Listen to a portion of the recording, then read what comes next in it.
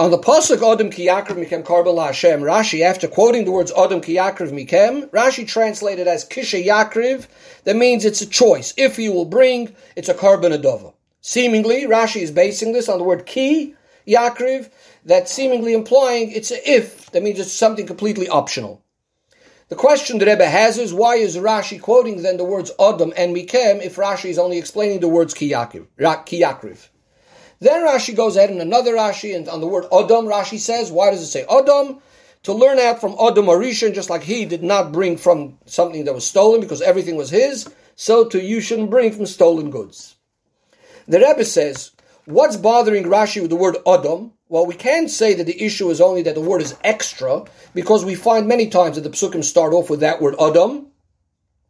So, some of Farshim say that it should have rather said the word Ish. But the Rebbe has a problem with this, because why is Ish better than Adam? It seems like the Torah uses both of them quite commonly and quite often.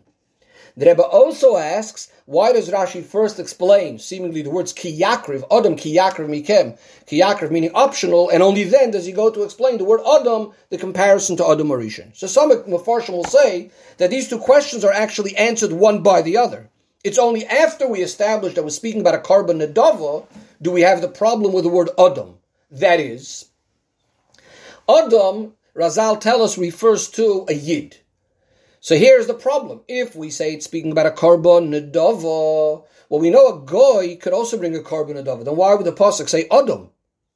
It should have rather say Ish, which could include goyim as well. So Rashi says the reason it says Adam is to learn out that you shouldn't bring from Gzela, just like Adam or Rishon did not. However, this is problematic, the Rebbe says, for a number of reasons. According to Rashi, we don't know this whole concept that only Yidden are called Adam. Number two, at this point in the Torah, we have no idea that goyim could even bring a karban nedava. The next point the Rebbe says is, if that's the case, Rashi shouldn't say, why does it say Adam? It should say, how could it say Adam, if really it includes goyim as well? The Rebbe also asks, seemingly the word mikem in the pasuk is extra, and Rashi doesn't deal with that. And finally, the Rebbe makes some comparisons between Rashi's wording and the sources of Rashi, which are seemingly either the Medrash Rabbah and the Tanchuma, which we will get back to soon. The Rebbe says the explanation in all of this is, when we start learning the parsha of Karbonis, our first assumption would be naturally that we're speaking about Karbonis that are an obligation, unless we have some reason to believe otherwise.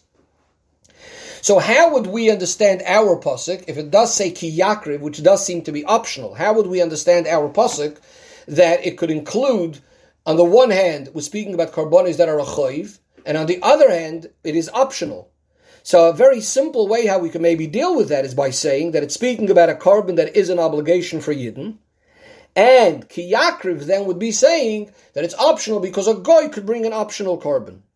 That's why Rashi has to say the word mikem, from amongst you, from the Yidden. So we're clearly not speaking about the goyim. So you might come along and say, yeah, well, I have another way how to explain that it's both an obligation, as would seem to be the beginning of Parshas Karbonis, speaking about obligations, as well as an optional carbon. Perhaps it could work by saying that there are certain Karbonis, let's say a carbon for an Aveira. It's an obligation to bring it, but for certain people, let's say someone that just turned Bar Mitzvah and he wants to bring a carbon for something that he did before Bar Mitzvah, well, maybe it's an optional thing that he can bring this carbon. So Rashi says, yeah, but it says the word Adam. Now we know Ish usually is the terminology they use when someone turns Bar Mitzvah.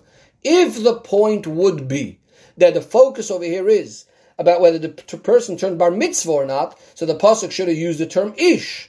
Since it says the term Adam, that's what Rashi is telling us. Adam ki yakriv mikem must be that we're speaking about something that would be for all people equally, and that's why we must be saying that it's speaking about a karban nedava that's for everyone. Equal donation, not only depending on your age. However, the only question that remains is, so the pasuk didn't have to say the word Ish, but it also doesn't have to say Adam at all. There's no need to say anything. And especially that it does say the word Mikem already anyways.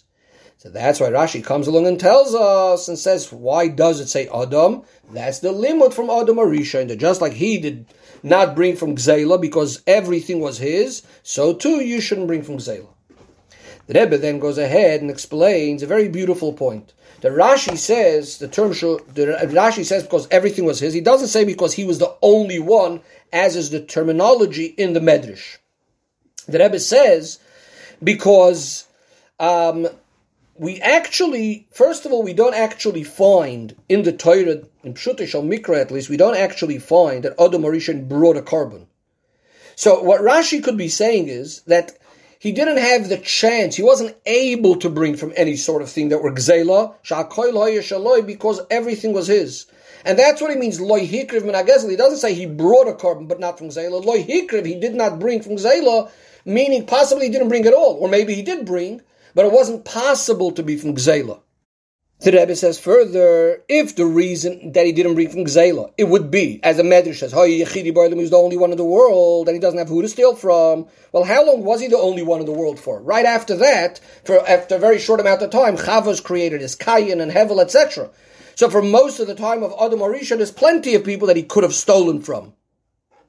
So rather, the Pshat, as said before, according to Rashi, is that he wasn't able to bring from gzeila, not because he's the only one in the world, but rather because everything is his, and therefore it's not possible for him to bring from gzeila, even after he, let's say, gives away things to other people, for example. Nevertheless, you would understand that he wouldn't be wanting to steal from them, etc., etc.